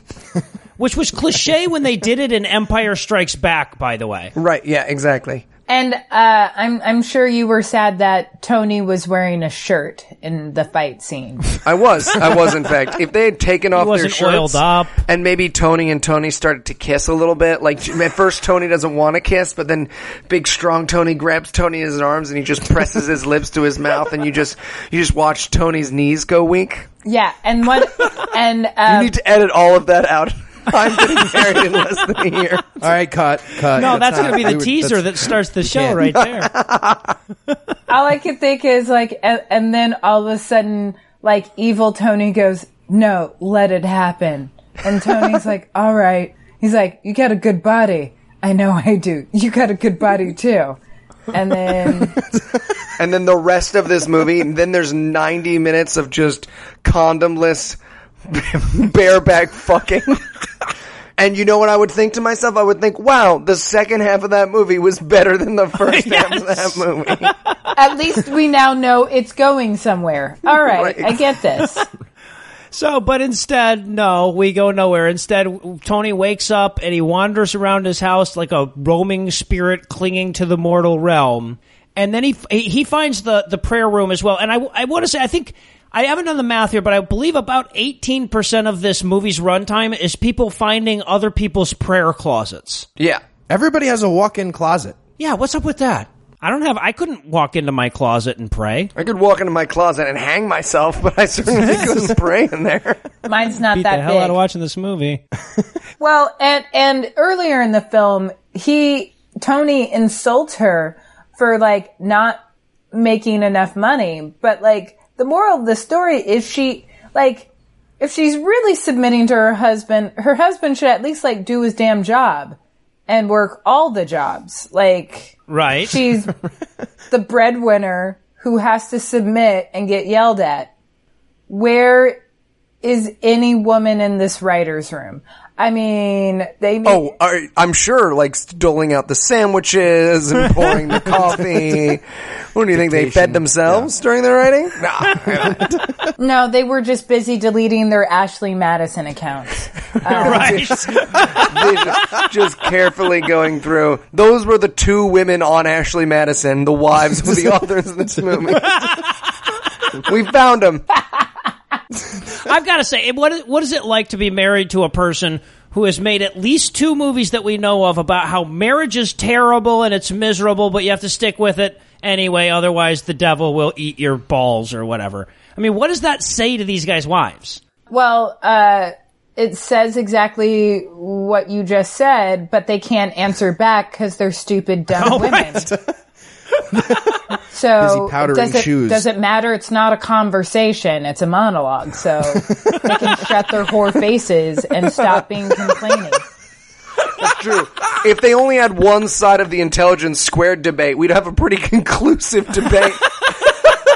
All right, here's William Lane Craig for 3 hours. Oh, God. And then he's going to look at a chair and act like Sam Harris didn't show up. Well, I guess Sam's got nothing to say about this. This is a drag-out, knockdown punch.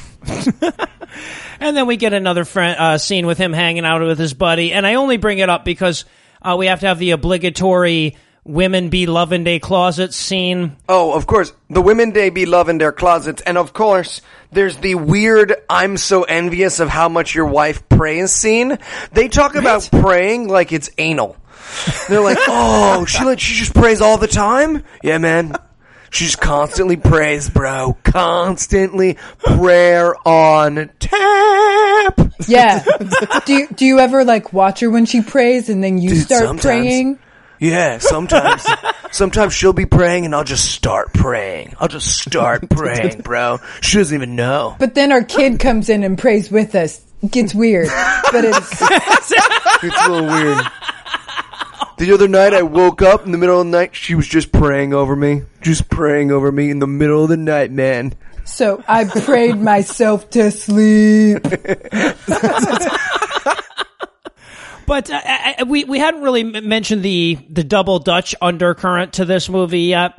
And I honestly thought that this was going to be kind of a cool twist to it, because at first, when we first learned out that the girls on a double Dutch team, Dad's like, that isn't a sport, that's bullshit. And I thought at the very least that maybe, you know, like Dad would learn that really is a good sport. And he kind of does, but they don't even really fuck with it. I just bring that up now because eventually that becomes the only part of this movie that matters. So. Right, yeah, no, we're gonna close out on some serious double Dutch. And if you're thinking that we're gonna see some like really high-end double Dutching, like some really impressive aerobic double Dutching, no, we are not, because double Dutch is a limited and boring sport.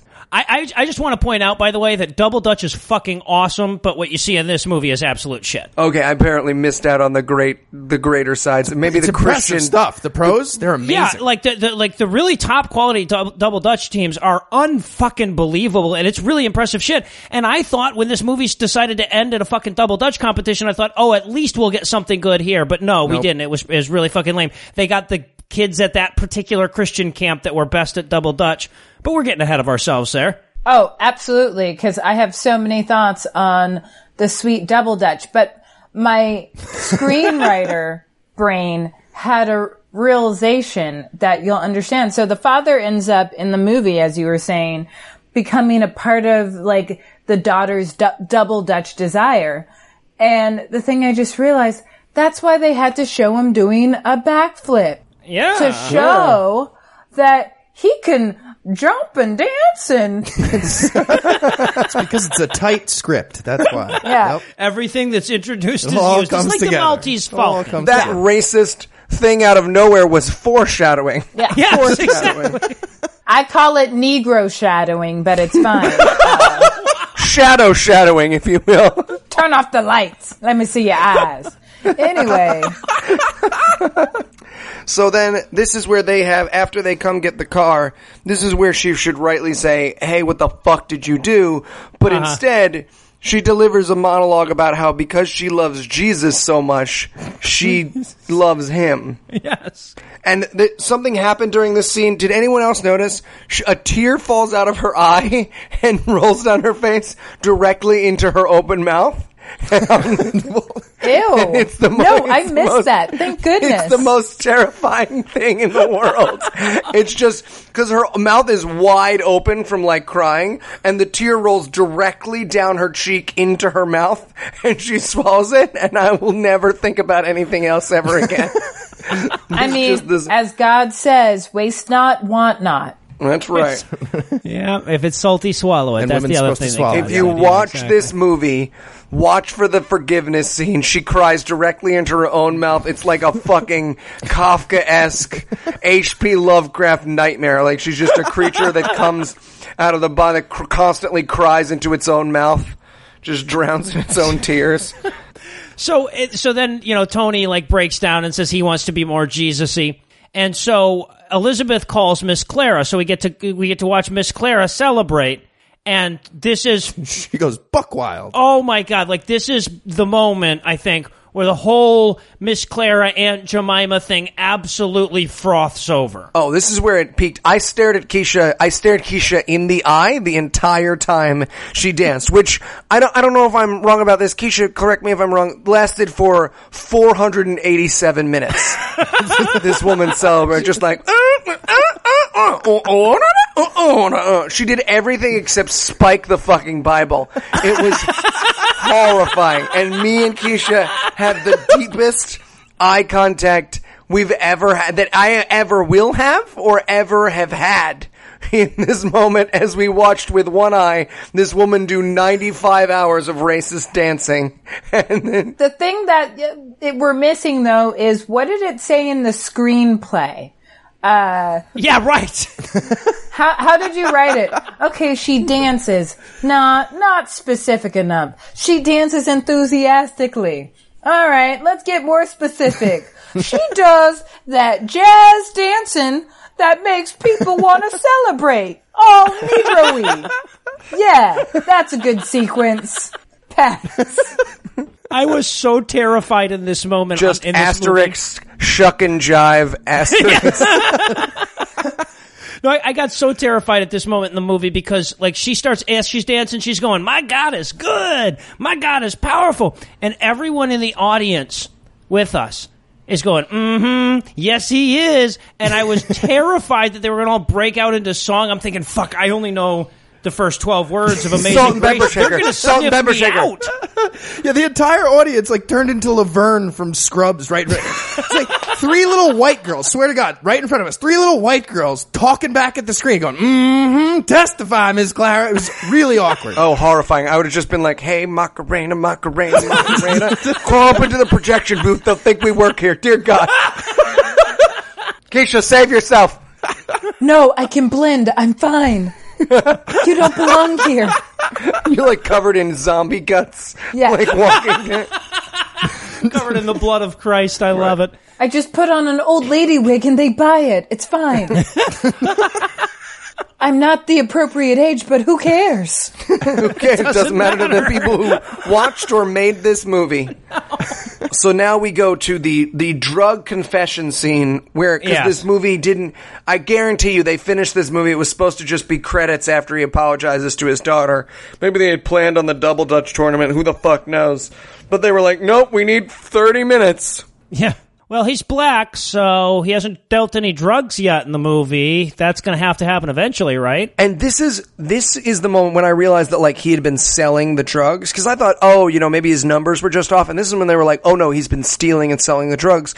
That I realized that the message of this movie was to tell young black women that their abusive drug dealer husbands would stop being abusive drug dealers if they just prayed about it. Well, and shut up. And shut up. Yes. And left them That's alone. key, yes. Shut up and pray, and your life, like your drug dealing husband goes away, and he loves you again.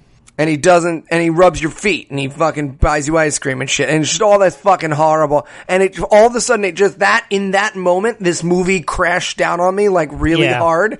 So during this scene, it was weird, because I was on a very different emotional plane than everyone else. So everyone else was like, oh, what's gonna happen? And I was just like, oh, what a horrible lie. What a horrible... So I'm just over in the corner, rocking back and forth, being like, no, you gotta get out of those situations, man, come on. So then Tony brings the drugs that he still has, that he hasn't sold yet, back to poor man's Billy Bob Thornton and Alfred E. Newman's dad, and they can't decide whether they want to prosecute him, so Sling Blade buys him a couple extra days while they think about it, but he has to do it because, damn it, that's the right thing to do, and Jesus. Right. So and he does. The bow tie character, Tony, I think his name is. Tom, who's the bad guy. Yeah. Tom is right. And I just want to this movie plays Tom as like a meanie face, but he has committed pharmaceutical fraud, which is a huge fucking deal. And no one in the movie ever acknowledges when Tom's like, oh no, he stole a bunch of drugs from a pharmaceutical company. Yeah. This puts all of us at risk. This put patients at risk. This put everyone he sold the drugs to at risk. Well, yes. But I mean, my thoughts are, though, like, one of the things that a missing piece of information, and maybe my brain was glazed over from the movie, they never said what kind of drugs. Are they Schedule 1 narcotics? Like, what are we talking about? Schedule 2 narcotics? Or are we talking about insulin? I sell insulin to black people because insulin's expensive and people are losing limbs. Like, there could be like a Robin Hood effect, but like, what drugs is he selling? Right, and when he opens it up, it looks like little eyedroppers. So, like, what the fuck could that even be? He does mention to the doctor that it's about the heart, because he says, I read your paper about heart arrhythmia, and I think you'd be interested in Praxamac or Pregampin. Yeah, nobody's getting high on that. So I'll get high on that. I grew up a white kid in the suburbs. Don't tell me how to live my journey. My people have been getting high on everything within a 45-mile radius since time began. And just right? getting away with it. I'm so sorry. You are right. It's so I need easy to for shut us. We can my mouth. ask the cop for a light. It's amazing. Our people put poop in jugs and smell it for fun, okay? We can get high off anything, including Paraxapan. So then we get another musical montage of them being a good Jesus-y family, and I only bring it up because, I mean, there's like 5 of these in the movie, but I bring this one up particularly because the name of the song that is playing in the background is Crazy Faith. And it sounds exactly like you think a song called Crazy Faith sounds. This is like this bumpkin country song playing over the top of this black family going to church. And they might tell me not to believe in Jesus, but fuck them, they're all a bunch of Jews. Kill them. 9/11 was started by the Jews, jet fuel doesn't burn that hot. Yeah, that was pretty much it. I mean, it wasn't word for word. There were a couple of prepositions out of place, but otherwise it was acceptable. Other than that, he nailed it. Yeah. And then Billy Bob Thornton comes to see him, and I guess he's so impressed that Tony brought the drugs back that he decides not to prosecute. Right, which is a crazy no, moment. Shut up. It's not a crazy moment. Guys, it's the magical white man moment. I was wrong. I'm sorry. This movie is magical. Thank you, magical white man, for saying it's okay. Give us back that money because you were giving out heart medicine to people. You know, selling heart medicine to people who probably have bad hearts and can't afford their drugs. So you steal samples so people can live. Stop it, black man. I'm magic. Listen to me. Yeah.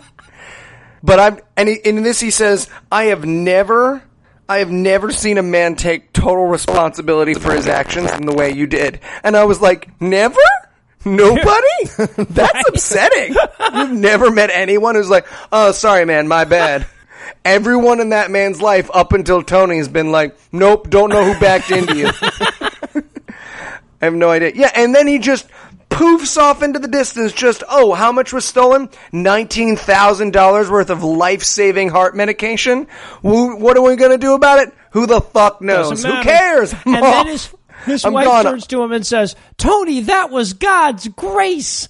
And I'm thinking, no, that was Billy Bob Thornton's stunt double, but sure, why the fuck not? Yeah, that's a miracle. Yeah, fuck thin Rob Reiner, man. He comes in and he's like, I've really thought about this and I want to give you a second chance. And she's just like, thank you, God. And he's like, oh, actually, that was me. Thank you, God.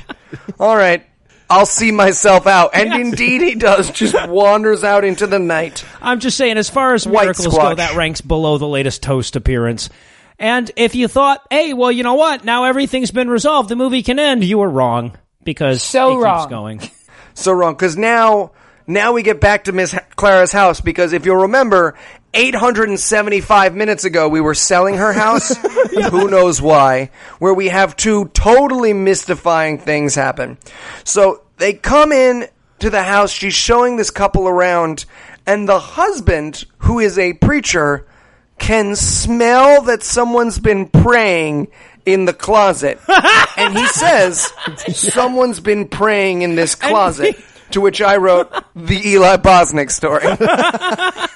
But the way we learn this is that he walks into the closet and then he backs out and walks in like 9 fucking times. Yeah. Like a wind-up thing that broke.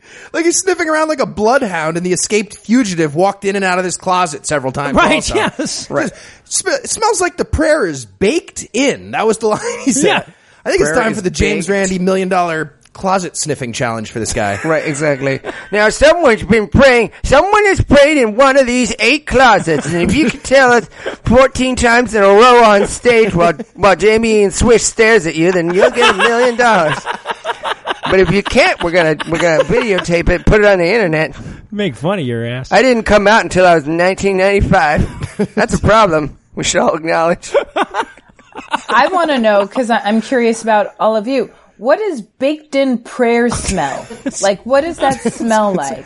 Probably chicken. Bad feet, perhaps? Yeah, I'm gonna go with it. It smells like tears. Like if you've ever cried into your own mouth over and over again, like a crazy deep sea H.P. Lovecraftian nightmare monster. It's probably what the inside of that monster's mouth smells like. Yes. I was about to say the same thing, but Eli beat me to it. Yeah, we finish each other's sentences. Sometimes.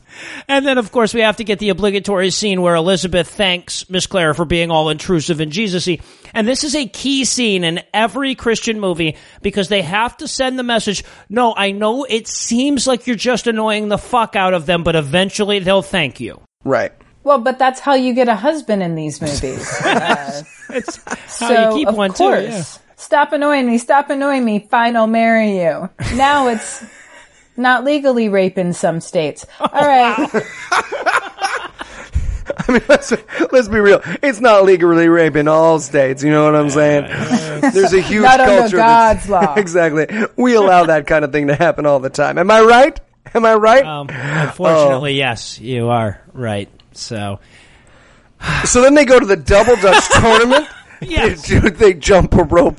Well, but now along the way they have to come across Alfred E. Newman's dad again, and his car is broken. His car's not even broken down. The guy's got a flat fucking tire, and he's got a spare tire and a jack there. This is the mean guy who looks like a Sneetch from Dr. Seuss, right? Yes. Okay. Orville Redenbacher's illegitimate son is over here, and he's talking on his phone. He's like, well, god damn it, who's going to change this fucking tire that I have sitting right here next to this jack? And Tony shows up and changes it for him. So yes, this movie has now become an LDS commercial. But he changes it in silence. Like, no words are exchanged. Yeah. He changes it in silence. And like the whole time I'm just like, someone talk. Someone say something. Hey man, thanks for shh. No, I just wanted to shh. Don't ruin it. It was horrifying. Also, there was that terrifying moment where he pulls the tire iron out of the back of his car, and I was like, is this movie going to have Tony, like, beat up the guy who wanted to prosecute him for pharmaceutical fraud? Is that our denouement for this character? Is him being assaulted to sleep on the side of a road? Again, would have made a much better movie, but no, he just changes the tire. And then we get along to the Double Dutch meet, which apparently is one of those, you know how we have those athletic competitions where grown fucking men compete against 8-year-old girls? It's one of those. It starts with Caitlyn Jenner, and now full-grown men can compete with 8-year-old girls. They were right. Mike Huckabee was right. Oh, I feel like an 8-year-old girl. And now Tony the Adonis is just creaming his way across the Double Dutch circuit. We were warned. And now we get the money shot of the movie, I guess, which is Tony doing sort of a side flippy thing into the jump ropes, which they break it down into slow motion. And I just want to point out that he actually didn't get it because the way that you're supposed to do this is to fall, into the jump rope while the jump rope is still going, but he couldn't do that, so they didn't do that. They just had him do a flip that had nothing to do with anything and then start doing jump rope. Next to a jump rope. Yeah, kind of weird. All right, just someone doing a backflip next to the jump rope. Also, this was really mediocre Double Dutch. Apparently, I'm told that Double Dutch can be incredibly impressive. This was not. If you have fat kids doing the stunts in your Double Dutch movie, it's not going well. There was a kid there who was like my weight, who just like had sweat pouring down his face and like half a Cheeto sticking out of his mouth. That you've not brought your Double Dutch A game if one of your kids is like, they didn't say we were going to be jumping rope. I mean, there was a certain point I was like, where are the defibrillators on this? Like, where's the safety? Come on. These people are not athletically prone. By the way, citywide Double Dutch tournament filled with people. 850,000 people watching this citywide Double Dutch tournament. I did not know that Double Dutch tournaments existed. I wasn't 100% sure on what Double Dutch was until I saw someone doing it, but apparently a citywide tournament outsells the LCS Eastern Cup Finals. Yes. Yes, it does. Yes, it does. Also, like, why is he competing? Like, in the sense, like, it's the thing that I kept coming back to where I was like, nobody's thinking, hey, most of the Double Dutch teams leaned white. Why is this very muscular black man scaring our judges? I want to see those kids on the bus ride home who got third place just being like, so that was weird, right, with that other team? Why? What was weird about it? Oh, you know, they had that, like, really full-grown, muscular athlete grown-up on their team. Like Adonis. He was Adonis. But there were also some 8-year-old girls on the team, so it was perfectly natural. Right, exactly. Yeah, and we all know girls are stupid. So stupid. Get your period, Stinky. Gross. Wash your feet. Dress up for the mailman. And now the movie's over, right? Nope. No. We need the rise up my lesion section of this, which is, let me tell you, the ending of this movie, which is, I think, maybe somewhat happy for the people who were watching it, is the beginning of a scary movie for me. Right. Because her last monologue, she's just like, bring up the third. You can listen to the I'm not going to do it, but she does the whole thing. And then we have a picture of a guy reading a Bible on a tractor, a school full of Christians, Christian cop. Yep. An on-duty Christian cop. Yes. An on-duty Christian cop, a Christian baby, prayer in a classroom, and then what I can only assume is the Antichrist blocking out the sun with clouds of blood. Because the final shot of this movie is just a white man with his hand held out as the sun descends into a sea of blood. Now, I want to point this out because this was just so bizarre to me, okay? This movie ends with, prayer in school and people just crowding. The churches are so packed because all the people are going in and praying.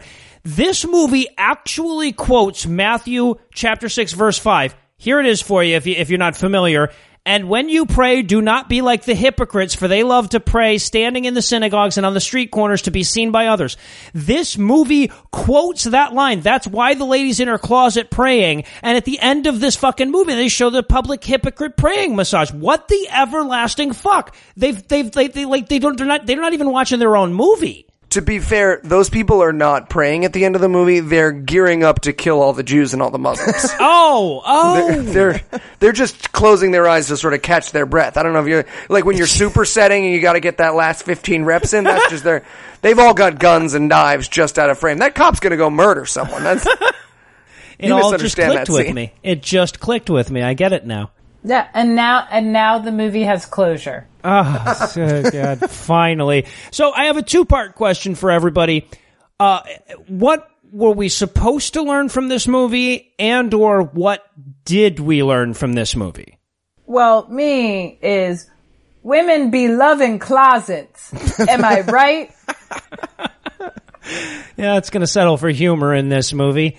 So they've done cops sitting at a kitchen table, firemen sitting at a kitchen table, football coach sitting at a kitchen table, and real estate agent sitting at a kitchen table. So what do you think is up next for the Kendrick brothers? What would you like to see out of them now? Maybe move on to a breakfast nook or something, try something different? So, I mean, they've taken on all of the heroic professions now, and they're slowly moving down the line. So I think the next movie we should see from them should be rabbis sitting at a kitchen table. Hear me out. Here's what it is. This is a movie, right, written by the Kendrick brothers about a Jewish couple. All right? And her name is Esther. Of course, yeah. Uh-huh. And her husband's name is Moishi. And Moishi dropped a penny in the street 44 years ago. And he's never home because he's always searching for it. But she realizes that she's unclean when she goes on her period. So she starts bathing herself in water and leaving the town for the time that she's on her period.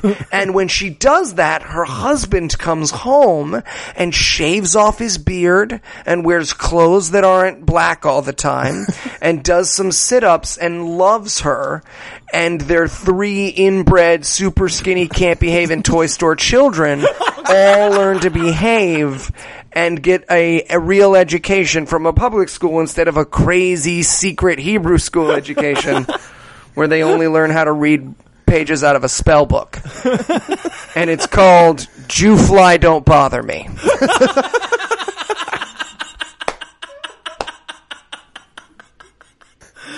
Oh shit, I hope they watch Summer 2016. Fantastic.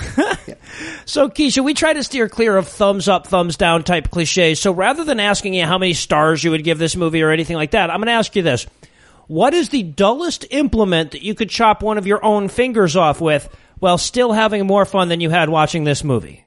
Not to get meta with it, the dullest thing, and it's not dull, but I would take the feminine mystique, and as a book, I would begin sawing off my limb because clearly women need to know their place, and only through female mutilation with feminist tools will I truly understand that feminism is the reason I'm bleeding out slowly. Oh, shit. It's true. You have no one to blame but yourself. That's what happened to Charlize Theron in Mad Max. It makes so much sense now. I mean, I want to just take this moment in the podcast to apologize for being so uppity. And all this speaking Let her in talk, public guys. Let her you've been talk. doing? Go ahead. Go ahead. Get it out. No, I'm sorry. I've done too much. I'm so sorry. I have to go serve my husband.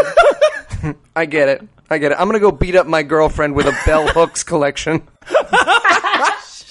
Please do. It's for her. It's for her. Well, she has to know that intersectionality is just as terrible, too. So, I don't know what that means. Well, it's like when you're like two things. Oh God, I've said too much. Oh, so boring. You can't so teach boring. a man something now. That's against the Bible, too. I read me some Timothy today. I'm all fired up. All right, now, Heath, I want to give you kind of the same question. I'm going to switch it around, though. All right. What is the sharpest implement that you could insert into one of your orifices while having more fun than you had watching War Room? And please specify the orifice.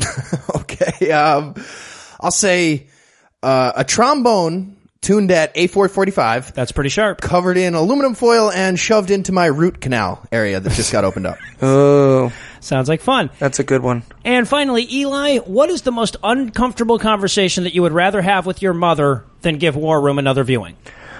I would rather my mother accidentally attend a performance of me in blackface, and then that backstage conversation where she's like, "You said you were in a show, but you didn't say that." I would rather that than this, because basically that's what I did to Keisha. What I did to Keisha is I brought her to a blackface show I was in, and I was like, "You want to talk about it afterwards?" So Keisha, from all of us here at the God Awful Movies podcast, our deepest We're apologies. so very sorry. Yes. So terribly, terribly sorry. Well, thank you for, I mean, this has been a journey, so I want to thank you for showing me a movie that shows me why everything I've been doing is wrong. Mm-hmm. And It's important. That's important. That now I know my place. Good. I'm going to go service my husband right now, and I'm sorry, America. Yeah, so thank you white men for teaching me how to be the black woman I should be. If I had a nickel. So, Keisha, if our listeners wanted to hear more from you or see more of you, where should they go? So I have a podcast called The Soul Glow Project. It's different in tone. It's about, I'm sorry guys, it's about celebrating diversity in comedy. Boo! I'm sorry. Boo! Jon Stewart was the best. Wait, sorry, I heard diversity. I don't like it. Yeah, no, you're right. I'm wrong. It's stupid. So, I mean, you could go to the soulglowproject.com, no W. You can also find me doing shows all over New York. I have a web series called In Game that is pretty funny. It's about live action role players. Awesome. And you can go to ingametheseries.com and find that there. And KeishaZoller.com. I put stuff there. Not all the time, but sometimes. So do that. Awesome. And of course, we'll have all of that linked in the description box for this show. Thank you one more time for joining us tonight. Thank you. And of course, that does it for our review of War Room, but that's not going to do it for the show just yet, because before we close it out, we're going to dedicate a few minutes to our next cinematic stillbirth. So Eli, what's on deck? The original Kirk Cameron starring Left Behind, the movie. Finally, some Kirk Cameron. I know, I've missed him. Now, it's worth noting that we already watched the remake of this one with Nicolas Cage, so we're actually going to be watching a movie that is so bad, they upgraded it by adding Nick Cage. Yeah, exactly. You know that this is a bad movie when they were like, oh, what can make this movie better? I don't know, what about the crazy guy from Bad Lieutenant? Yeah. Him. Let's throw him in there. What's not crazy enough? This movie. No kidding. Now, I will say though, based on the preview, this one looks a hell of a lot more explodey. Yeah, exactly. This movie looks like it's trying to trick you into thinking it's not a religious movie. It's very much like, if you were to tell me that this wasn't based on Left Behind, but this was just called The Missing, I'd be like, I don't know, looks okay. Yeah. At every point in this preview, it just seems like it's going to be about searching for missing people. You get a smidgen of Jesus with the black guy being like, I knew your word. Right. But I don't know. That could just be like Aliens or something. I feel like I would have walked into this movie in the 80s and been like, I hear it's really good. They're trying to figure out oh my God, what happened? Now, can you believe this movie was made in 2000? Oh no. Yeah, it sure looks like 80s from the preview. That's so disappointing. Every Christian movie we see looks like it was made 50 years before it was made.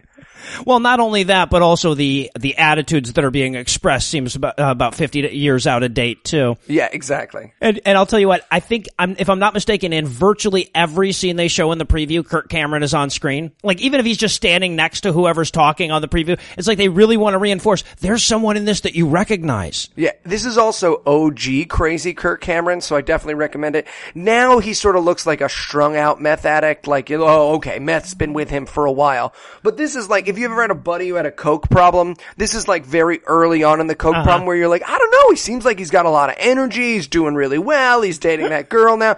This is that phase before we see religion turn Kirk Cameron into Smeagol. This is where we get to see him where he's just like, oh, I guess he went crazy, but maybe it's not hurting him. And I hope as we watch these three movies to watch him go further and further down the rabbit hole of madness. Yeah, exactly. The beginning of the end. And yes, that's right. We're doing the whole fucking trilogy. 3 straight weeks of Kirk Cameron, and the atheists say there's no hell. Witness me! So with that to look forward to, we'll bring the episode to a merciful close.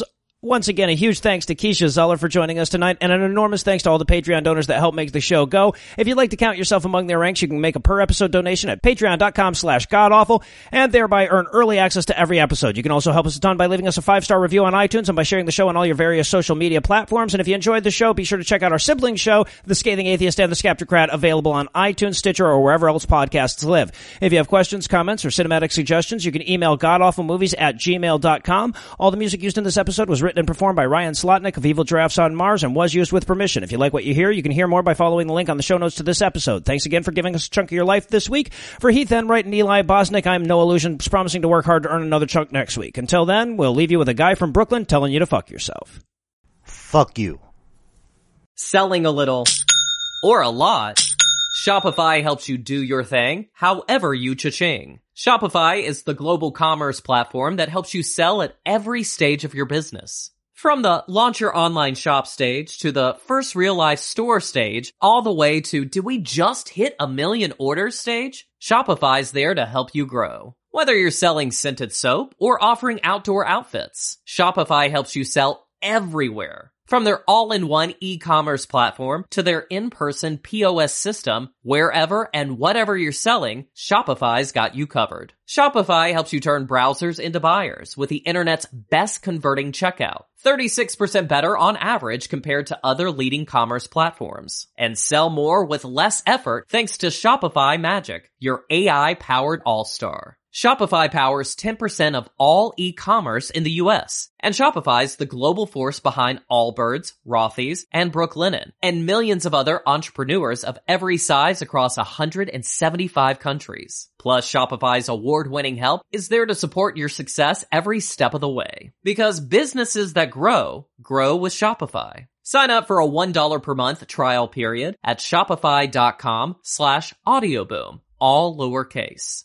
Go to shopify.com/audioboom now to grow your business no matter what stage you're in. Shopify.com/audioboom.